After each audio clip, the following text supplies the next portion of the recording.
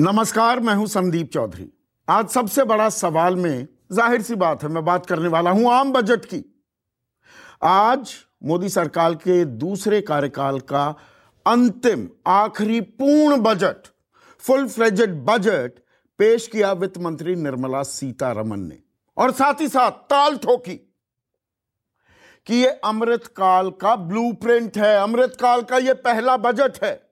अमृतकाल यानी आज से और 2047 तक के 25 साल, जब भारत आपकी, मेरी, हम सबकी आजादी के 100 साल हम मना रहे होंगे। और इस बजट में कुल प्रावधान किया गया जो खर्च का, वो 45,03,000 करोड़।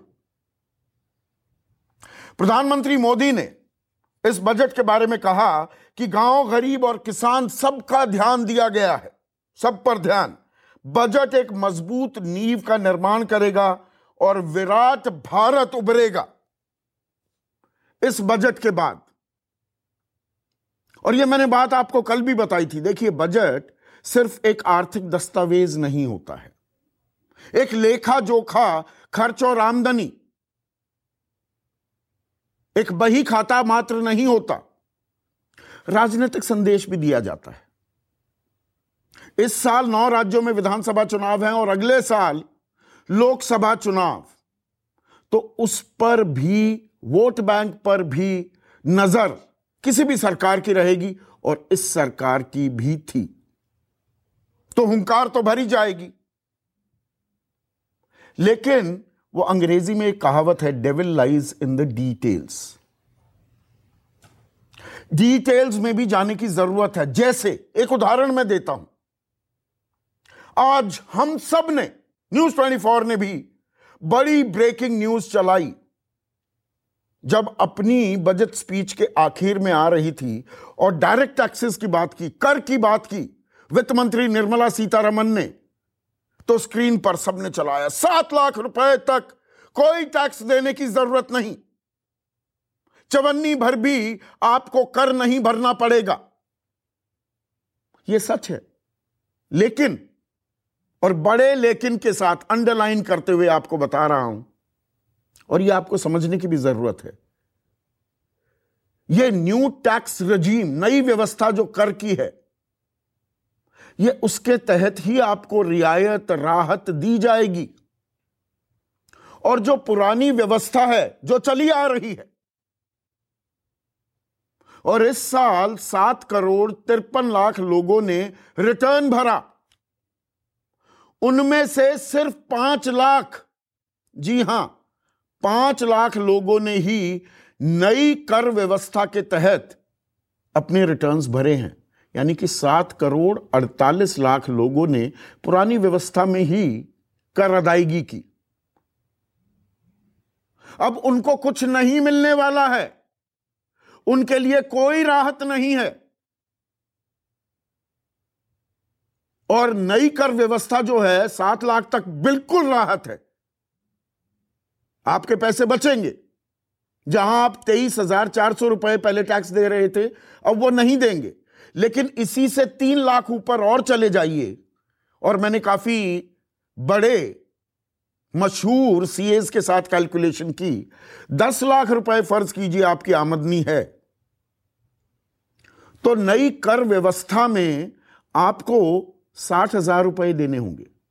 3 से 6 लाख 15,000 रुपए 5% के हिसाब से, 6 से 9 30,000 रुपए 10% के हिसाब से, और 9 से 10 1 लाख ही पर आपको 15% देना पड़ेगा, तो 15,000 रुपए, 60,000 रुपए। लेकिन अगर आप पुरानी टैक्स रजीम के हिसाब से अपना रिटर्न भरते हैं, तो आपको टैक्स देना होगा सिर्फ 22,500 रुपए। कहां 60,000 रुपए, कहां 22,500 रुपए, क्योंकि उसमें आप डिडक्शंस भी लेंगे। 2 लाख रुपए अगर आपने होम लोन ले रखा है, जो ज्यादातर लोगों ने ले रखा है, उसके बाद एटीसी में एग्जेम्पशंस जो हैं, डिडक्शंस जो हैं, आपने एलआईसी खरीद रखी है, यूलिप खरीद रखी है, बच्चों की पढ़ाई लिखाई का जो खर्च है, वो सब इसके तहत आता है।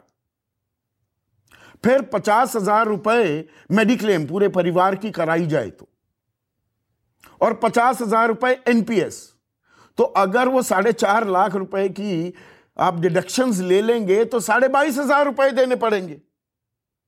खैर, ये जानकारी जरूरी थी क्योंकि हम सब की निगाहें कि भाई जेब में कुछ पैसा आएगा या नहीं आएगा। तो पुरानी कर व्यवस्था के हिसाब से आप रिटर्न्स भर रहे हैं तो आपको कोई फायदा नहीं हुआ है। पर बजट के पेश होने से पहले देश के सामने चुनौतियां क्या थी, इन पर गौर करना बहुत जरूरी हो जाता है। एक बड़ी समस्या है बेरोजगारी की। डेमोग्राफिक डिविडेंड, डेमोग्राफिक लायबिलिटी तो नहीं बन जाएगा, और यह जुड़ा है महंगाई से भी और देश की विकास दर से भी। यह मैं थोड़ा आपको समझाता हूं। अब महंगाई एक समस्या थी। महंगाई को रोकने के लिए रिपो रेट यानी कि ब्याज दरें 2.25% बढ़ा दी गई। महंगाई थोड़ी काबू में तो आती दिखी, लेकिन उसके चलते जितना पैसा अर्थव्यवस्था में घूम रहा है वो कम हो गया, तो निवेश के लिए पैसे की कमी महसूस करने लगा कॉरपोरेट जगत, और इसीलिए जो इंडस्ट्रियल ग्रोथ है, औद्योगिक विकास दर, वो 4.25% पर आकर अटक गई है। 10% से ऊपर थी पिछले साल। तो अगर उद्योग में, कारोबार में निवेश नहीं होगा तो रोजगार के अवसर कैसे सृजित होंगे? ये सारी चीजें आपस में कहीं ना कहीं जुड़ी हुई हैं। और जब हम किसी भी बजट की विवेचना करते हैं, विश्लेषण करते हैं, और क्योंकि आज ये बजट पेश किया गया, तो आज जो हमारे सामने चुनौतियां हैं उन्हें इनके साथ जोड़कर देखने की जरूरत होती है। तो महंगाई, बेरोजगारी, फिर किसानों की बदहाली, नौजवान बेरोजगारी से जुड़े हुए हैं। किसान सबसे बड़ा तबका इस देश की आबादी का, वो किसानी से जुड़ा हुआ है, और किसानी ने संबल दिया है देश की विकास दर को। जब वो गोता खा गई थी कोविड काल में, या उससे पहले भी जब हमारी विकास दर 4.1% तक आकर अटक गई थी, पिछले 6 सालों में कृषि क्षेत्र ने 4.6% की औसत विकास दर दिखाई है। तो अन्नदाता को उसकी मेहनत का इनाम भी क्या मिलता दिखा है। रोजगार के अवसर में मनरेगा भी एक अहम योजना बनकर उभरी है, पर उसका बजट अब 60,000 करोड़ कर दिया गया है। पिछले साल वो 73,000 करोड़ था, उसे बढ़ाकर 89,000 करोड़ भी किया गया। 73,000 करोड़ के हिसाब से भी 18% कम कर दिया गया है। ये रोजगार के अवसर भी प्रदान करती है, सरकार मान रही है। देश के प्रधानमंत्री मोदी की आर्थिक सलाहकार समिति के अध्यक्ष विवेक देबरॉय तो पैरवी करते घूम रहे हैं कि एक शहरी मनरेगा की भी जरूरत है। तो बजट ने क्या वो राह दिखाई है? प्रधानमंत्री आवास योजना के तहत आवंटन बढ़ा है, घर बनेंगे, गरीबों के लिए घर बनेंगे, बहुत अच्छी बात है।